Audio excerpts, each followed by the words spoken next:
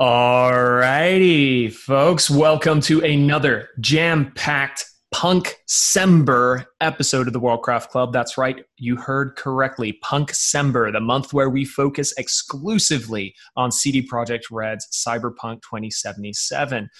Fantastic role-playing game that came out just last week. So we have been playing excessively. And I'm going to tell you, we have a preem episode for you right here. Let me introduce you to my two chooms. What is up, Corpo Bruiser Seth? How you doing, Corpo Bruiser Seth? I am great. I have been having so much fun with this game. I think my wife is getting a little bit tired of it, but Mine too. Let me tell you, I could keep playing for a long time. This is one of those rare games where I load it up, I'm excited about it, I start playing, and immediately I realize I'm going to probably sink like 400 hours into this. Yeah. I can. Year and a half, 2 years, I'm just going to be playing the crap out of this game. And in the other corner, the androgynous, anonymous activist, cyberware hacking extraordinaire pro, Marcus. How you doing, Marcus? I'm doing pretty Nova. Oh man, yeah. No, we've all been just like cram and / deep dive into this game, and as you guys can tell, we've just been absorbing this world and its lingo and its style. Oh yeah, 100%.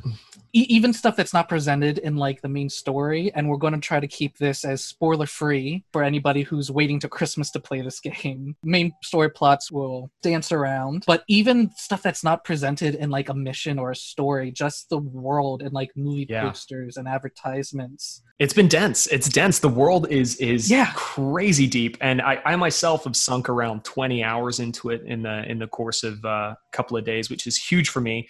I usually do other things like spend time with my wife and child, but instead I played a lot of Cyberpunk. So Seth, like let's kick us off here, just for people who have been living under a rock or don't know who Keanu Reeves is. Tell us a little bit. What is Cyberpunk? What's the game? Where did it start? Go.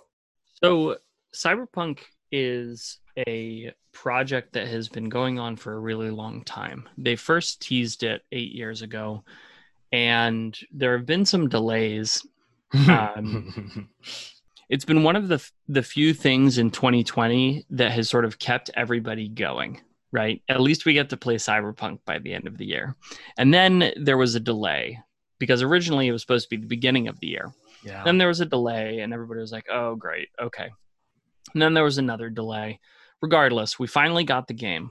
Cyberpunk is a dystopian setting. You have a lot of interaction between corporations that sort of run the world and people who are living their lives as best they can underneath them. You're playing as a character who's doing their best to survive in this world and maybe make a little bit of a name for themselves. But it's your typical, very immersive, single-player, long story game with a huge map for you to explore. So if you're looking for parallel games, think things like the more modern Assassin's Creeds or Horizon Zero Dawn. Yeah. I got a lot of Mass Effect vibes. Yeah. From the story structure. That's really true. Yeah. Yeah, there's a lot of sort of cinematic qualities to it. It's a really pretty game. It's built for next generation consoles, and it's sort of this generation's Skyrim, if I can say that.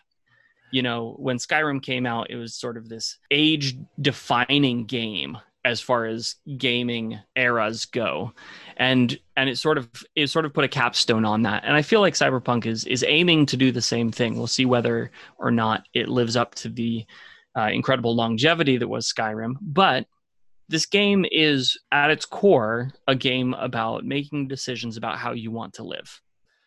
Yeah. And the hype upon this game was absolutely through the freaking roof. People were so Ludicrous. excited. Yeah. People that Mhm. had gotten themselves into a rich, hot lather over this. And it was Yeah. a very exciting thing. Nearly as hot as my PS4 when it tries to run it.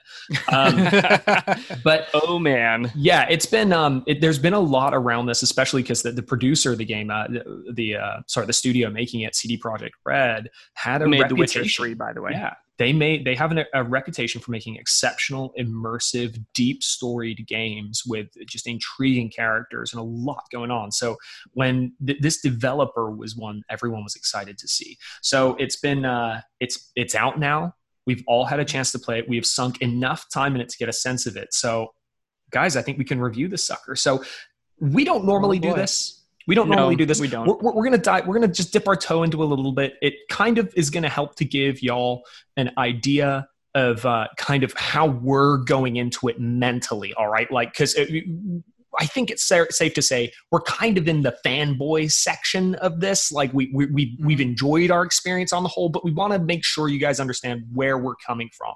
So I wanted to just at the same time we haven't finished the game yet. Yeah, that's it's true just as well. huge. It's true as well. It is very big. So look, let me lay out a couple of things. All right, so I'm playing it on the PS4, and if you've seen any of the memes floating around, yes, it melts the PS4. Every time I have stopped playing the game, it is because the system has crashed, and I thought that was just God's way of telling me to stop. So I just walked away from it. It's essentially like how the games work for me. That sucks. That's not that great, right? Like I wish they'd polished it a little bit more, ready for that. But part of the deal with this is that you have to take the game on the terms that it's made. This was not really made. I honestly, it's you say it was a next gen console game. I think it was a PC game. I think it was a PC game that had to be on console in order to boost sales. Like I think at the end of the day, the PC master race owns this title. Like is my for sure. But at the same time, I mean, it works on Stadia fine. It works on PS5 fine. Right. The problem is current gen consoles, and on computer, if you have a nice gaming computer, it works really, really well, and it looks gorgeous. If you don't, well, then it still looks pretty. It still looks good. Yeah, like I'd say playing it, I'd still say it looks high end. Yeah. It looks I very played good. with the settings because at first it like set me on ultra settings without like reading my rig, and I'm like, oh no, don't do that. So I played with it. So I'm like, okay, let me get a baseline. So I had turned all the settings as low as it could go and kind of worked out from that. And I put them all low, save for like no one having a shadow when they were walking around. Yeah. It still looked pretty. Yeah. You just don't get the ray tracing. Oh yeah. It looks gorgeous on Seth's setup when we were doing our stream, which will be available either a little while after this. I think we'll have that available. Yeah, we for recorded you guys, it. where me and Marcus were just the peanut section while peanut gallery up there, while Seth tried to beat people up. I would like to mention though, you said that we were we're in the fanboy camp. I specifically built a computer for this game. Oh, awesome. Geez. So full disclosure, I am like way beyond the fanboy camp. You are in, as we said. I am firmly committed. 100%. In the last episode, he cracked open a glow stick and made a tramp stamp out of it, like right? Keanu Reeves as Johnny Silverhand. And I mean, we're all sewing glow sticks into our collars now, right? Like that's just what we're doing. But anyway, it's. I just want to address that because like there's a sense in which like I think it is a fair criticism to say that if you're going to release it for those consoles and the bulk of people are still on those consoles, you need to be. You don't do them dirty, right? Like that kind of sucks. That kind of sort of feels like a cash grab. That they were people still play on these consoles, or like there's a large market on these consoles. Let's just release it. So and people. I don't know. I got it. I'm happy they did it. I'm happy they did it because I never would have played it if they hadn't done it. That's fair. I thought it was an impressive feat, regardless of the bitter taste of the delays, especially this last one. But I thought it was an impressive feat that they went out of their way to make sure on such a broad range. They did that as for many consoles and for many platforms as they could on the same day. Yeah, but I didn't get a discount for it. No, but you weren't tempted to get one of 5 different editions either. Yes. Yeah. Right.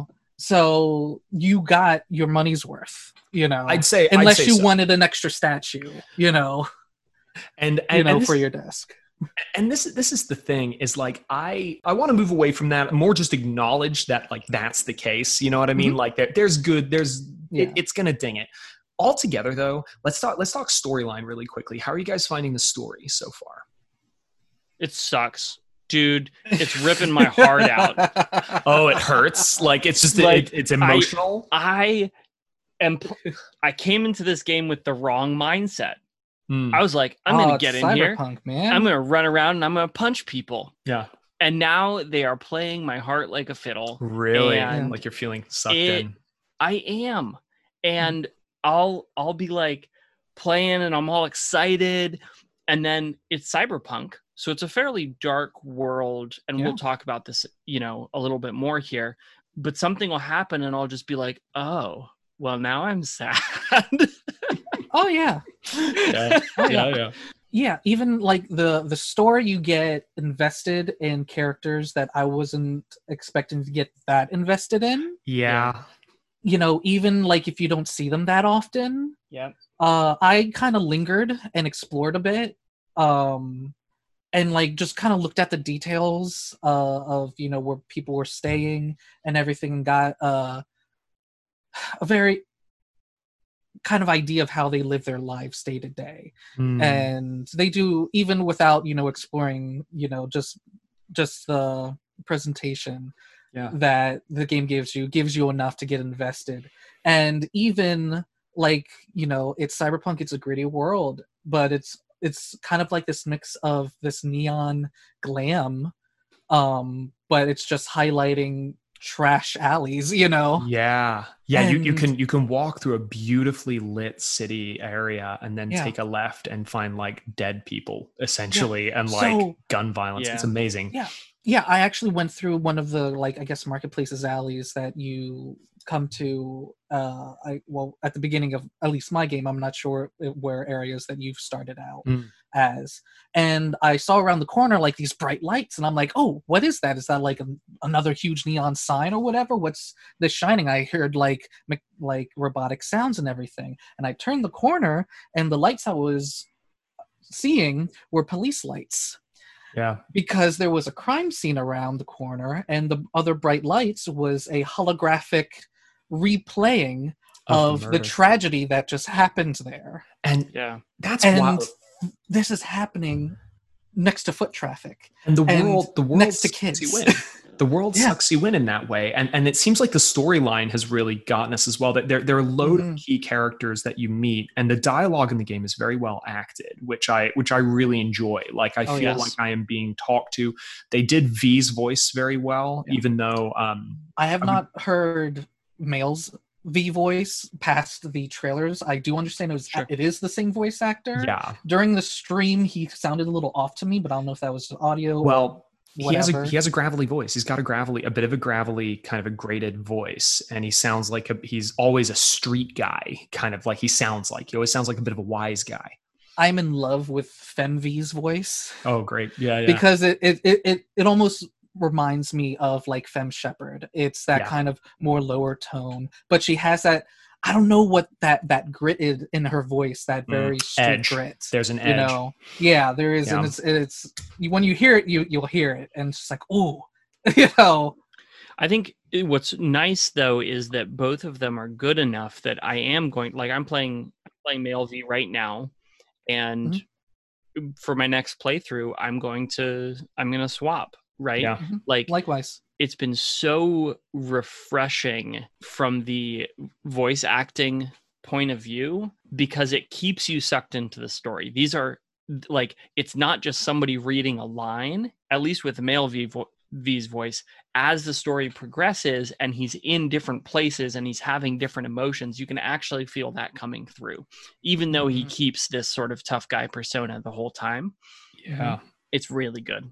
And there's a lot of humanity baked into that, which I was excited about, because I wasn't sure if the game would be so bleak that like early on there's a scene and it was shown heavily in trailers and things, where he rescues a woman from an ice bath. Essentially, she is being she's essentially in a chop shop, and they are removing body parts from people and trying to reuse them. Cyberware. So you find her in a bathtub, and V and Jackie both express shock, dismay, and discomfort at the scenario, which I was kind of expecting them to be very business as usual. Yep, get her, plug her in, jack her up. Okay, where's the auto hypo? But no, they're very much like, this is awful. This place is terrible. And you're kind of like, it's nice to see people that are still hurt by that environment. You know what I mean? Like, I love that.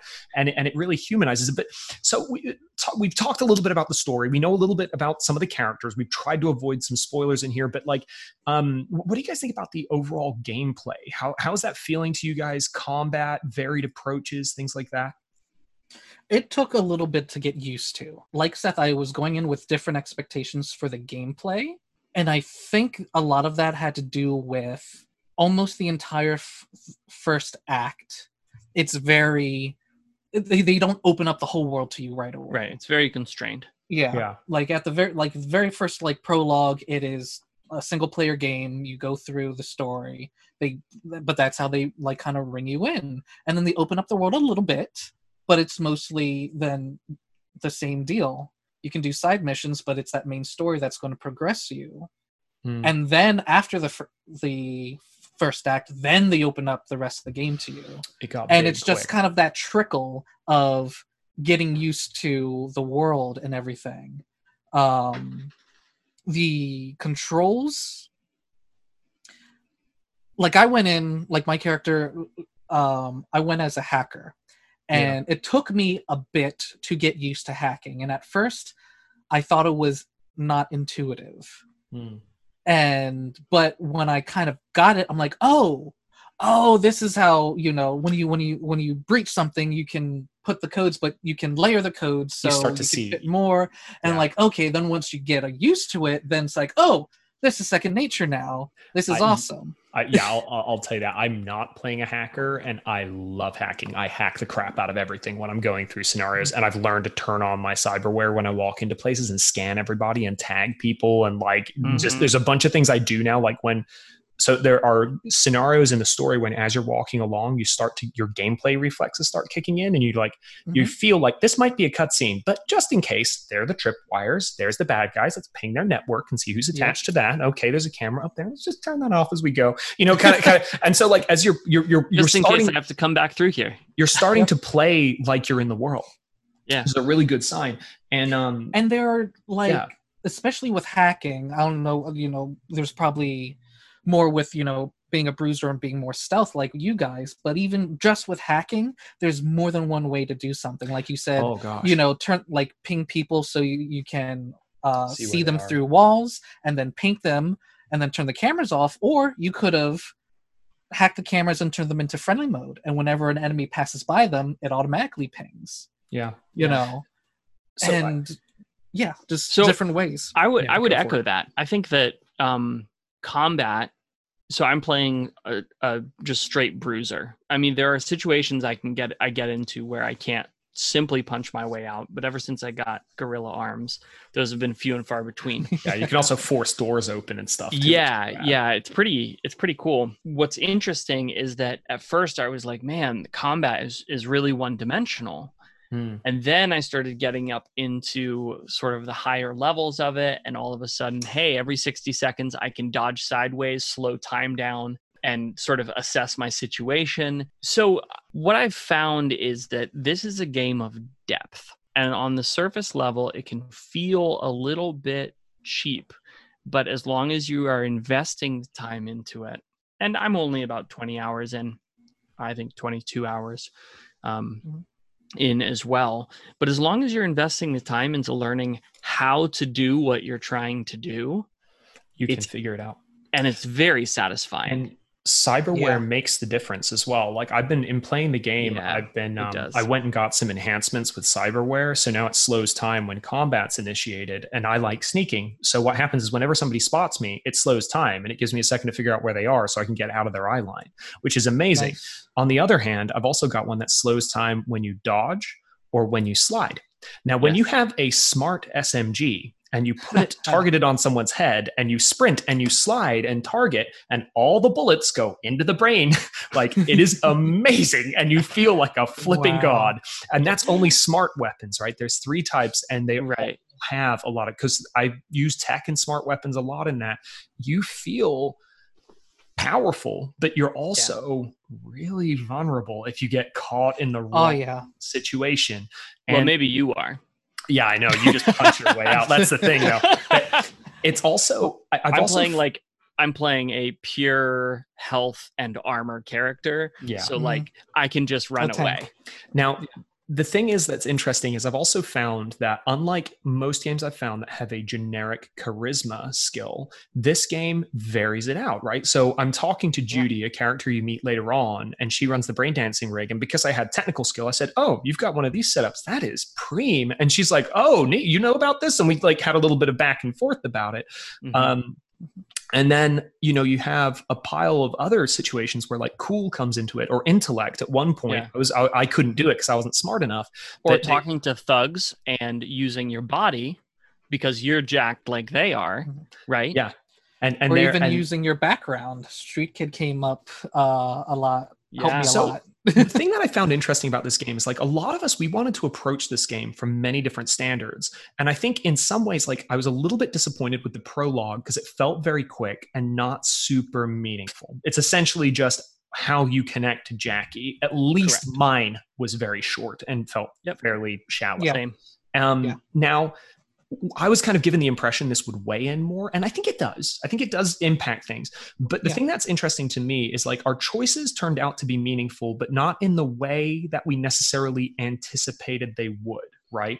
Which I think has been mostly pleasant, right? Like I'd like to be a bit more of like, I wanted to essentially be like a country bumpkin sniper is essentially what I wanted to do. I wanted to be like the Pikeys from Snatch and just be like a guy that like lives in a trailer and has a crappy old beat up car and also a really high powered rifle and a workshop in the backyard, and like I wanted that kind of feel. I didn't get that. I got Street V because V has a personality. You don't get to decide what V's personality is, but you do get to decide a lot of things along the way. And those things are meaningful. And so mostly I've been satisfied, but I think a D&D player or TTRPG player who's saying, I want to come in it this way and I want to be an anarchist and I want to do this and this, you're not going to get what you want. Like the game, it's a little bit like Geralt is always Geralt in The Witcher. He is not, he's not someone else. You might make some different choices. It might be a different type of Geralt, but still Geralt. We're all different types of V, but we're still V. So let's put a ribbon on this. All right. Let's put this together. Here at the Worldcraft Club, we like base 12 systems, right? Like they divide evenly in half, they divide evenly in quarters, they divide evenly in sixths, and they divide evenly in thirds. So it makes it really, really easy to move it around. Also, we're just snooty like that. So we just decided to do base 12 for our system of measurement for the game, right? So you mean rating this like 1 out of 12 stars? Instead of 10? Yes, exactly. Okay. But we're not going to use stars. We're going to use cyberware shurikens, and because that's appropriate. So that's how we're going to measure this. So let's do this. I'm going to pitch a number. I'm going to pitch a number at you guys. I think it's fair, and you guys can help me adjust it back and forth. So we've gone through a couple of things. Yeah, we got some technical glitches, not great, but we also have a couple of PC Master Race folks here who have had a preem experience with it. So, there's a little bit of balance back and forth there. We recognize the technical faults, but we're not going to ding them too bad for it. We also have what we all agree to be like a thrilling storyline that's pretty well voice acted. We're kind of enjoying it. We're getting attached to the characters. We're drilling in deep. The world seems very immersive, and we're pretty happy with the way combat feels, glitches notwithstanding, including the different pathways that we're taking. So it feels an altogether pretty solid game. So here's what I want to give it. 10 out of 12 cyberware shurikens. What do you guys think? I agree with you wholeheartedly. All things considered, with what CD Projekt Red had to pull off. Yeah. And the company are fans. They went out of their way to get Mike Pondsmith, who is the creator of the cyberpunk world, and work with him a lot and really get down to the soul of this game. And it shows. And it shows. And honestly, every time I go, like, walk around and just explore, all I see is polish. Glitches, I can forgive. But just like from the cars to the beautiful vistas. Okay. First time I'm like on the rooftop and I see a view of the city, I teared up because it was just so beautiful. It's so gorgeous. Yeah. And I'm getting more accustomed to the game, and I just look more forward to what they have in store. Like Seth, they're pulling on my heartstrings as well. Yeah. But I welcome it. That's why I picked up this game. So yeah, 10 out of 12 for me. I want to go out on a limb. I think this game by the middle of next year is going to be a 14 or 15 out of 12. I think you might be right. Is that when the mods will drop? Yeah. Well, yeah, I think that what's going to happen is we're going to get DLC. All of the glitches are going to get fixed. Over a couple of years, it'll get patched. And then I think they're going to give us modding. I trust the developers with it. Yeah. Once we can romance Johnny Silverhand. Oh, yeah. Are you sure that's not already an option? Only time will tell. Time will tell. Oh, boy. Well, look, I think we're in agreement. I think we're in agreement on it. My 10 out of 12 was contingent on them continuing essentially to make it better and to make it work for my beloved PS4. For now, I usually buy games years late, so this was very new for me, and so but I read enough to know to expect the bugs. Since we're doing a game recommendation, here's my recommendation. Yeah. If you're playing on PC or on a PS5, go out and buy it. Or on the Xbox Series X. Xbox Series X. Yes, go out and buy it. It's a great game. Over the next couple of months, they're going to patch out all of the bugs that bother you. And honestly, like I said, I'm playing on a PC and I've had very few bugs. Yeah. But if you are playing on console, I think you should do yourself a favor and wait.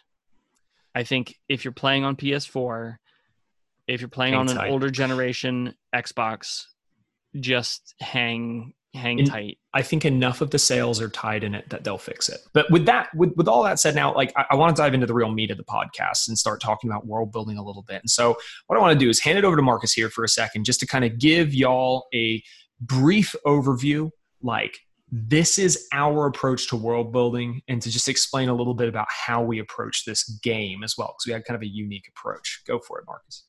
All right. So when we are focusing on world building, particularly in this game, if you've been around, listened to our shows, you've heard us talk about worlds from literature and from other movies and such.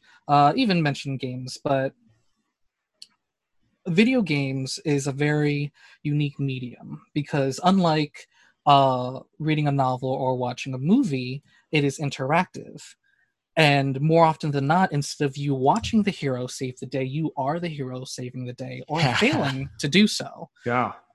Even more so, Cyberpunk 2077 is a majorly a first-person game. So you are seeing directly through the hero's eyes, making their decisions. So when a character, you get buddy with a character, you are sitting right next to them. Yeah. When you see something horrible, it is in your face. And you are given freedom to stop the narrative, especially in this game, in an open world. You get given the freedom to just explore. I've done a lot of that. Walk away from people while they're talking to you. Oh, yeah. They get pissed off, but you can do it. Oh, yeah. But yeah, and you're given the freedom to just explore the physical world of Night City and its borders, because you can go outside of the city as well. And it is a completely different atmosphere. So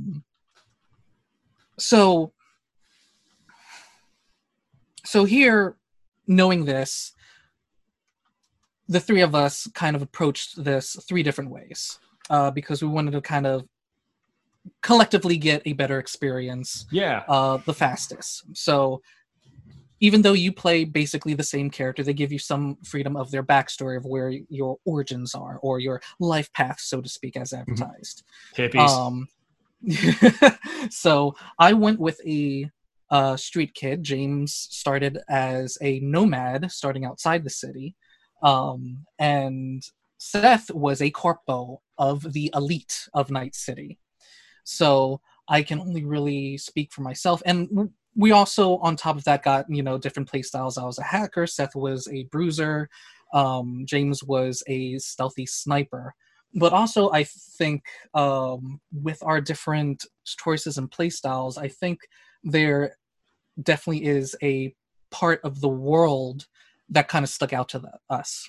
Going in, I really wanted to focus in on kind of the transhumanism of just the cyberpunk as a genre as well. And I mentioned this over at stream, but I'll mention it here for our listeners. There is definitely a play on in the cyberpunk genre as a whole. There is, what does it mean to be human? And it mostly focuses on what does it take for a human to become a machine and lose its humanity, and what does it take for a machine to gain so much sentience that it becomes human or has a quote soul. And you see that by, there are some AI characters that you feel for in this. In the world, there are AIs that are fashion designers and novels that can write a novel in 200 different languages on launch day. And Seth can do that. and then you have, people that are so into modding. When you see the upper class people and their skin is just gold, and when you see the people in the street and you get up in, especially like if me as being starting as a street kid, someone stopped my car and got in my face and I could see the cybernetics in his face, his eyes glowing. Definitely parts of his face were not real and just looking very intimidating. But with being modded up, there's a thing in the game called cyberpsychosis, a loss of self. Yeah. And they are in the game. And my first encounter with one was extremely trippy. It's kind of like a side mission, so probably the first time experience is going to be different for everybody.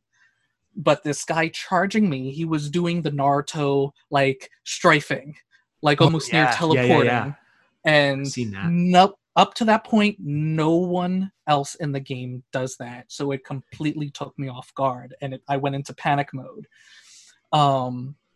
But you just kind of see that up. That's what the game does. It gets up in your face about these kind of different morality choices and the consequences of those choices. I had mentioned in the stream, there's like these Buddhist-esque monks that kind of steer away from cybernetics because that means, more cybernetics means more possessions for them. But then later on, I unfortunately come across a weeping monk who had been forcefully modified, and now he's having an existential crisis on his beliefs. And really, to go with like yourself as transhuman, I haven't got that far into. I have not You've not filled all your mod slots yet in the game. Well, I haven't had a needed to. I really only upgraded because I was a hacker, my cyber deck, and like your onboard computer. Yeah, it was really just anything that had to deal with hacking, I put my money into first. It was more so the perks I had to make sure I chose well. But definitely going into the mods, I could definitely see there was more mods that would give you more health, give you more armor, give you manta blades at some point. And so I'm very curious, Seth, on your playthrough and your point, because it seems, I'm assuming you focus more on modifications of your character more than anything else. So what's interesting is when I started, I didn't, because I didn't need to. Yeah.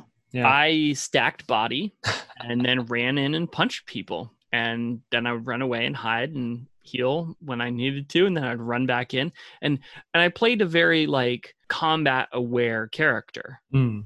Well, I quickly got to a point in the game where that simply didn't work anymore, because my enemies now are better at fighting, right? And hacking you.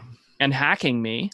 And they've got guns that go through my armor or give me status effects like I'm burning or something like that. And also I made you play hard. I did up the difficulty as well.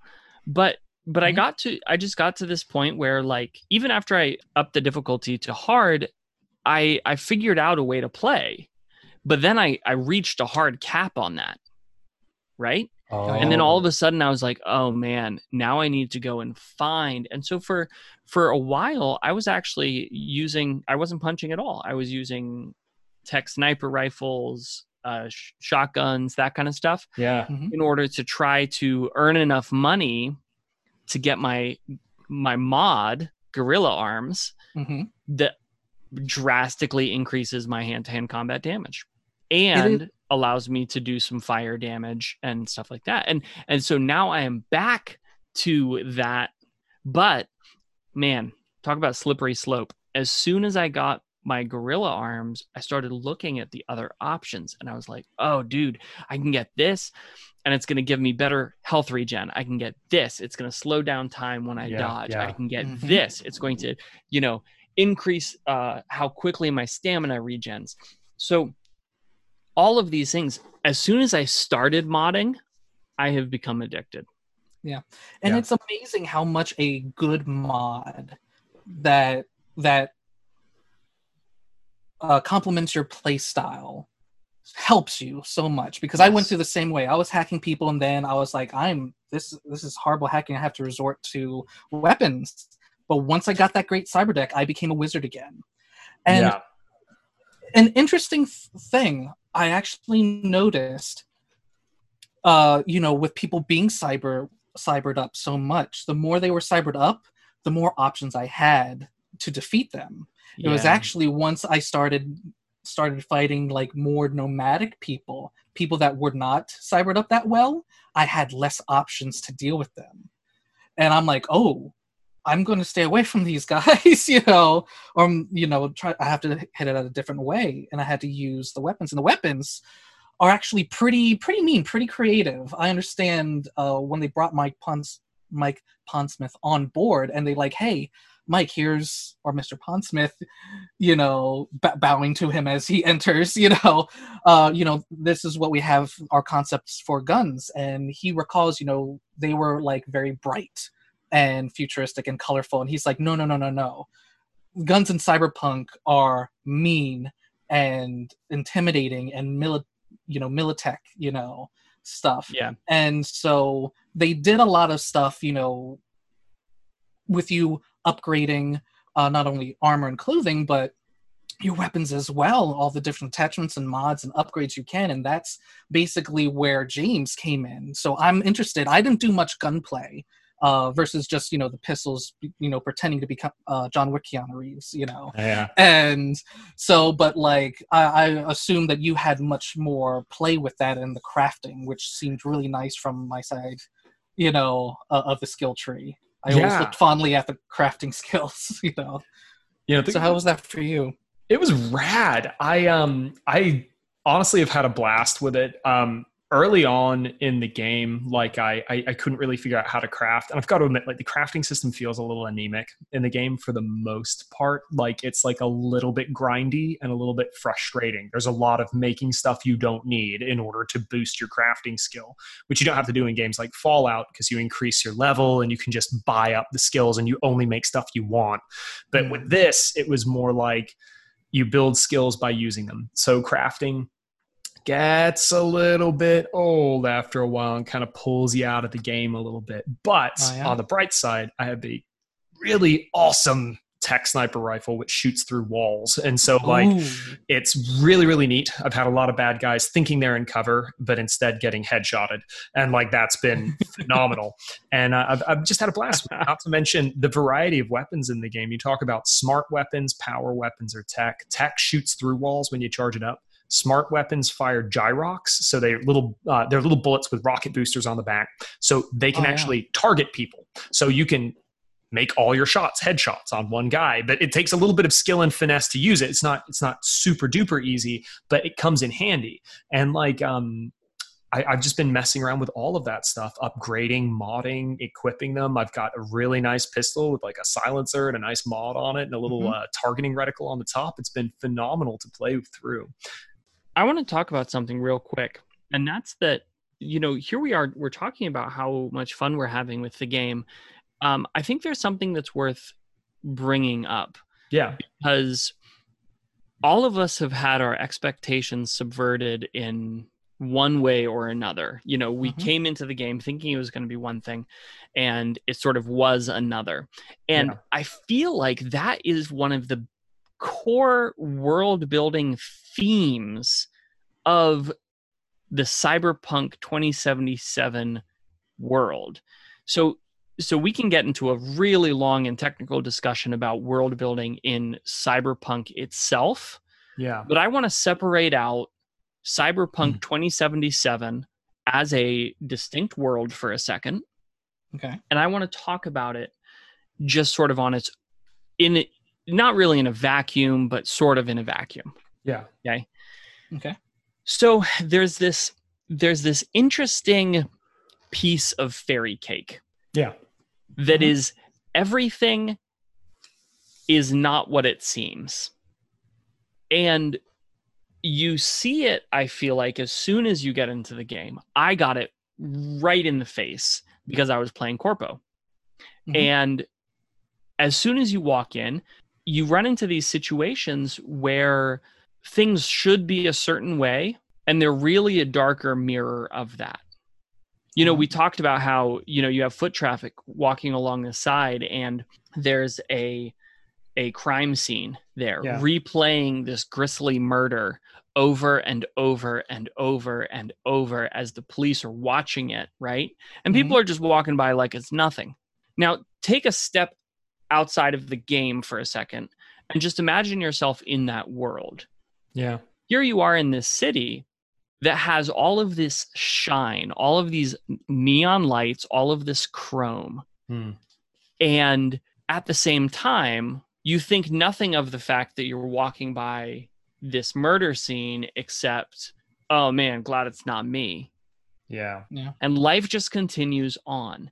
We very quickly in the game start to get into some of the seedier parts of the city, and you start meeting people, dolls, who have a split psyche. They have a chip in their brain that splits off half of their experience so that they don't have to recall it. Very early in the game, you have when you go and rescue the lady from the chop shop, right? Which is, again, it's in the trailers. It was in the gameplay demo that they showed. Very early ones, yeah. Very early ones. You rescue her, and a comment is made. Isn't she going to be messed up for life? Is it even worth it to save her because of the trauma that she's gone through? And the netrunner in your ear says, oh, don't worry. They'll just erase this memory. It'll be nothing more than a little scar on her psyche. Your character says, I heard people who go through stuff like who have this operation get anxiety attacks without even knowing why. You pick up a glass of ice water and all of a sudden you're shaking. I think that there is a level of world building going on here that is not readily apparent. It's not obvious. It's not the flashing neon, sex light on the wall, right? It's not the gangers standing around with their guns drawn. Instead, it's this overall tone of showing lightness and darkness going hand in hand. It's talking about how the corporations monetize the very act of rebellion itself. Yeah. Yeah, it kind of doubles back in, which is it's an interesting thing. I'd heard somebody talking about this before.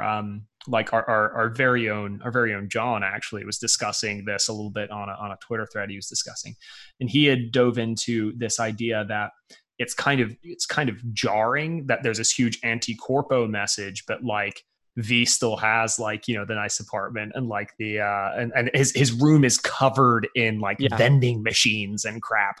And it's kind of like, and the ubiquity of corpo life is like jarring. Like everywhere you go, it's present in there. And the question I think to ask in this game, and the one that's been raised by the world building, is a question of how much you can even really trust yourself, and what you're seeing, and what game you're playing. And they certainly do. The storyline certainly evokes feelings of wheels within wheels. There's lots of things happening, and there are a lot of players know what role you're supposed to play. You feel sucked in.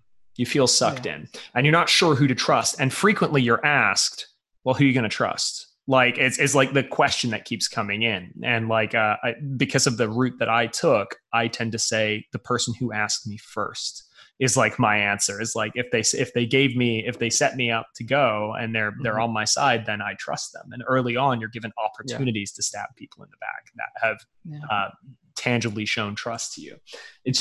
It's an interesting thing, and you're right, Seth. This pervades the entire experience of the game, is things not appearing as they are, even as Marcus mentioned, at the grisly crime scene by the neon lights and the bright city. Like, that is underneath. There's a lot of hurting people. Marcus, I'm interested to hear your thoughts on this, because you approach this from the point of view of sort of looking at transhumanism. And when you see all of these people in their bright, shiny chrome, what's fascinating is then figuring out where you get your own. In the bottom of some back alley. Right. Yeah. With some guy who's called a Ripper Doc. Yeah. This is not the bright, shiny future that we were promised. It's like getting LASIK in the back of a van. So before I go into that, since we all kind of... Because Seth, you brought up a pretty interesting thing of, you know, things are not always as they seem. And I would assume, and James saying that there's always players, you know, to the world.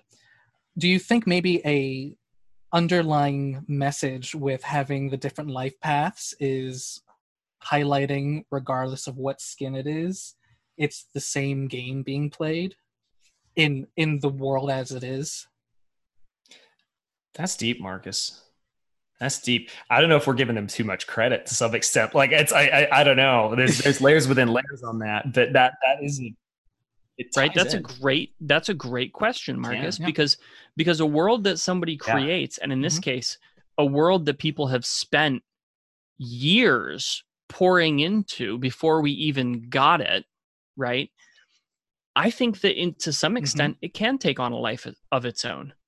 They can create a world that they didn't even anticipate when they set out. Much like a Star Wars Expanded Universe or something like that, where the fans give it life. Because at the end of the day, the truest world builders are the people ingesting the media, not the people giving it to you, right? Like, they can only show you a facade, and it's you that builds all the rest of it behind there in your brain.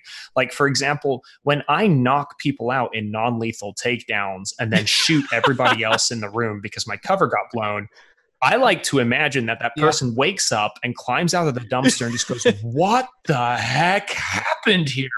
And that for me is a very gratifying experience. And it only happens in games where I can knock people out, like Dishonored, where it's just like they wake up and there's just a bunch of blades embedded in the walls and dismembered bodies everywhere. And you're just like, what happened? Something similar happened to me, because I was I hope not being in real life. being the digital wizard and taking people out left and right in a mission, and I go into a room and there's these two gang members, but they're sitting on the couch and they have kind of like a faux VR headset, but they're deep in a brain dance, which is a thing basically that replaces movies. It's like living a memory. And they are fully immersed, and they're just there. And I'm just like looking at both of them. They are in their brain dance, have no idea what's going on. And I just kind of raise a pistol up, and then I holster it because the thought in my head, wouldn't it be hilarious? Instead, once they finish their little movie, they're gonna wonder why all the food and drinks are gone in the room because I ate them all.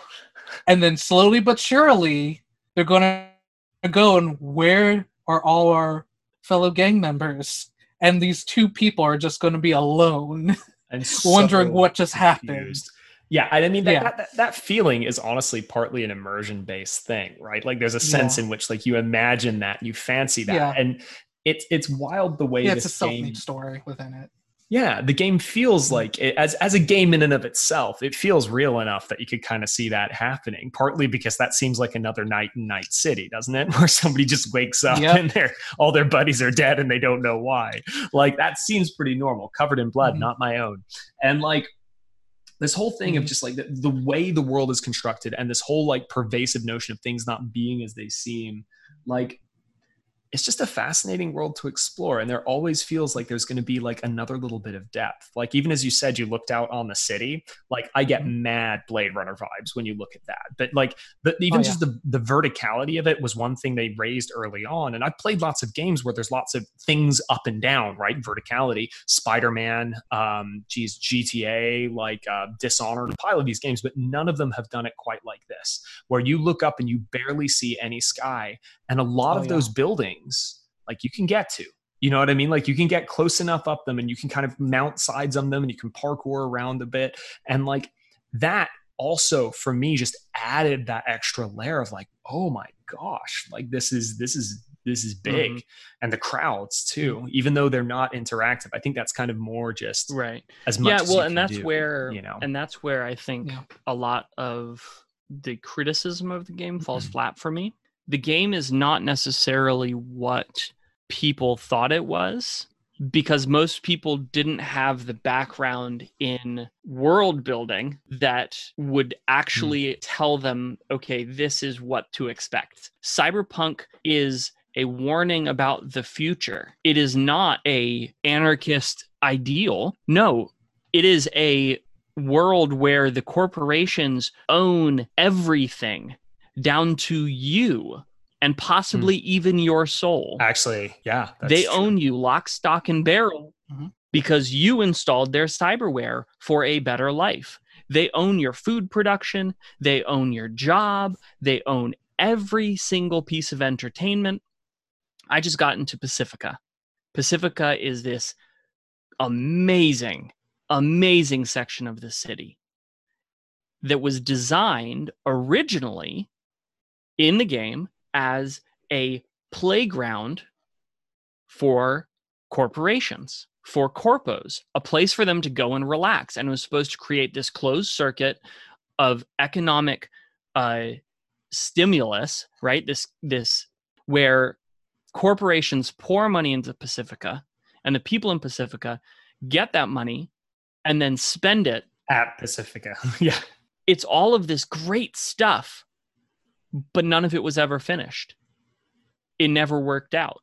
And so you have these malls that are abandoned and are now filled with people who live there, who are scratching out a living, right? You have these high-rise apartments. You have all of this faux luxury that's now run down because the dream didn't work. Yeah. And so you have people who are trying their best to live inside of that, seeing that level of detail and then being able to go downtown where if you draw your gun, you can get in trouble. Yeah. Or going out towards the Badlands, right? And seeing the giant trash heaps that ring the city. Yeah. Because where else are people going to put their trash? So I think that there is a level of world building in this game that we can take something away from. Yeah. You know, as creators, as people who are looking to do build TTRPGs, as a writer, I think that there's a lot of meat here for us to be able to pull some really cool world building concepts and really cool world building tricks from, because they have their fairy cake. Yeah. They have a core to their world, and then everything's built on top of it. I think there might be a conversation about whether or not the game impacts the way you experience that world, like the very mechanics themselves. And in fact, I think we're doing an episode on that. Yeah. But I wonder how many people walked into this game thinking, hey, I'm going to be an anarchist, or thinking, hey, this is supposed to be like a cool punk future or a cool technology future. Wake up, samurai. We got a city to Yeah. burn. And James, you highlighted something in Yeah. a previous episode about how the marketing for this game started out pretty dark. The first shots we got, the first renders we got, not of the game, but of some artwork, were renders of somebody in the midst of cyberpsychosis. Yeah. Somebody who is probably a doll. That's true. That's really, I hadn't connected that. And they're about to be taken down by a corp. And then we see a trailer. And what happens in the trailer? Well, the corporation absorbs them. She becomes part of MaxTac. Like it's in a place where your brokenness as a human can be monetized, like which is just like a really shocking kind of world to live in, and it's very bleak. As you say, this should serve as a warning more than a vision of a future you want to be in. Like Mass Effect might be a future you want to live in, right? Like there's a message of hope behind that. In this game, there appears to be a kind of world building ethos that's built around really depravity in a lot of ways, and brokenness. And like you said, being able to monetize brokenness, it's come up a couple of times that some parts of the community have been a little bit unhappy with how CD Projekt Red has handled some of the more sensitive issues relating to identity and gender. And I think it's worth pointing out that when Mike Pondsmith built this whole thing, when he built this world, it was as a warning of what we don't want to get to. This was his way of saying, look, this is what a corporation is going to do to you. Yeah, this is what it's going to be like when money becomes the main thing. This is what it's going to be like when you pursue perfection, but it's not about reforming your character. It's about just changing your body around you with particularly mechanical implants that let you jump higher and see further. And at what point do you begin what point do you lose your humanity when you do that? And like there are people who are a lot older than they should be, but look very young in that game because they have modded themselves to the point of immortality. There's a character who you see who looks exactly the same as they did 50 years before because they have the mods have changed who they are. It's all a form of escapism to everyone in the city.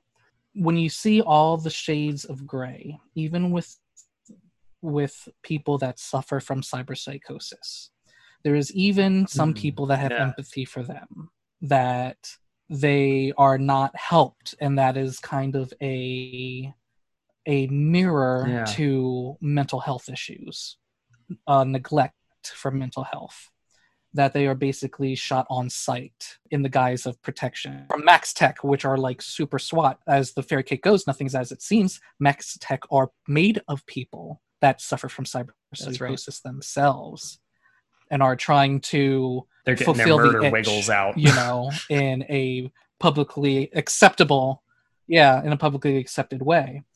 When people get modded up so that they can look a certain way to scrounge up money so they can become a doll. Even with the main character dreaming on, we're going to the big leagues, man, and trying to get out of their circumstance, at least for the street kid origins.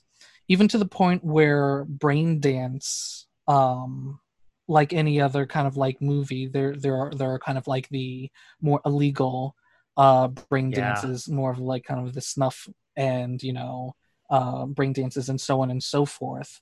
And I read a thing of like people getting addicted, and there was an explanation of like, why did I get addicted to brain dances? It's like, look around you. Can you say that you, with everything that you have, that you are happy for where you are, you're happy of who you are, and you're happy of all the people around you? And if you said yes to everything, stop reading, stop wasting your time, and go ahead. If you said no to any of that, then you understand why I engulfed my life in fantasy and going into another world and being a hero, being, a doctor, or whatever he wanted to immerse himself in. It was another layer of escapism. And at least from the street kids' side, there are times I've noticed in it that you are berated for being picky. The only time where being picky was supported in the atmosphere that I'm in is if you have the money to be picky, to afford to be picky. Beggars can't be choosers. And I think this may be a good place to wrap up. I love where you're coming from with all this, Marcus. Like it's we'll continue it in part 2. Yeah. I think there will be a part 2 because I think there's a lot more to explore. I have some minor gripes with it and stuff. There's a lot on my list here I couldn't check, but it's I think this overall is a really good place to begin, talking about the fairy cake of cyberpunk, the world building, the idea that things are not what they seem, that you are for sale is essentially the core ethic behind cyberpunk. And if you take cyberpunk and you view it through that lens, all of a sudden, a lot of clarity can be found in almost everything they have, from the advertisement to the cops, to the enhancements, to what you see on the street. So the real work, I suppose, we did for this episode to get your money's worth out of it was we figured out what cyberpunk is about. In the following episode, I think what we'll try to aim to do, me and Seth have one, we're going to dive into specific mechanics in the game and how that impacts world building. But I think we got one more in us about cyberpunk. And in that one, we'll dive into some more specifics about elements of world building and kind of the paints that they use to create this sort of aesthetic that we're seeing. But for now, beware the corpos. You can be bought. And keep an eye out for our stream. Thank you guys for joining us in another episode of the Worldcraft Club. Bye. Thank you for joining the Worldcraft Club podcast. Please go ahead and like us, subscribe to us on your preferred app, and if you use iTunes, rate us 5 stars if you think we're worth the rating. It really helps our numbers. If you're listening here, you're missing out on half the content along with loads of other goodies. So please consider becoming an exclusive club member at our Patreon page, starting at as low as $5 a month. If you have any questions, you can go ahead and jump on our webpage, worldcraftclub.com, to get the latest updates on our blog. We're also available on Twitter and Instagram. This has been the Worldcraft Club podcast. Thank you for listening.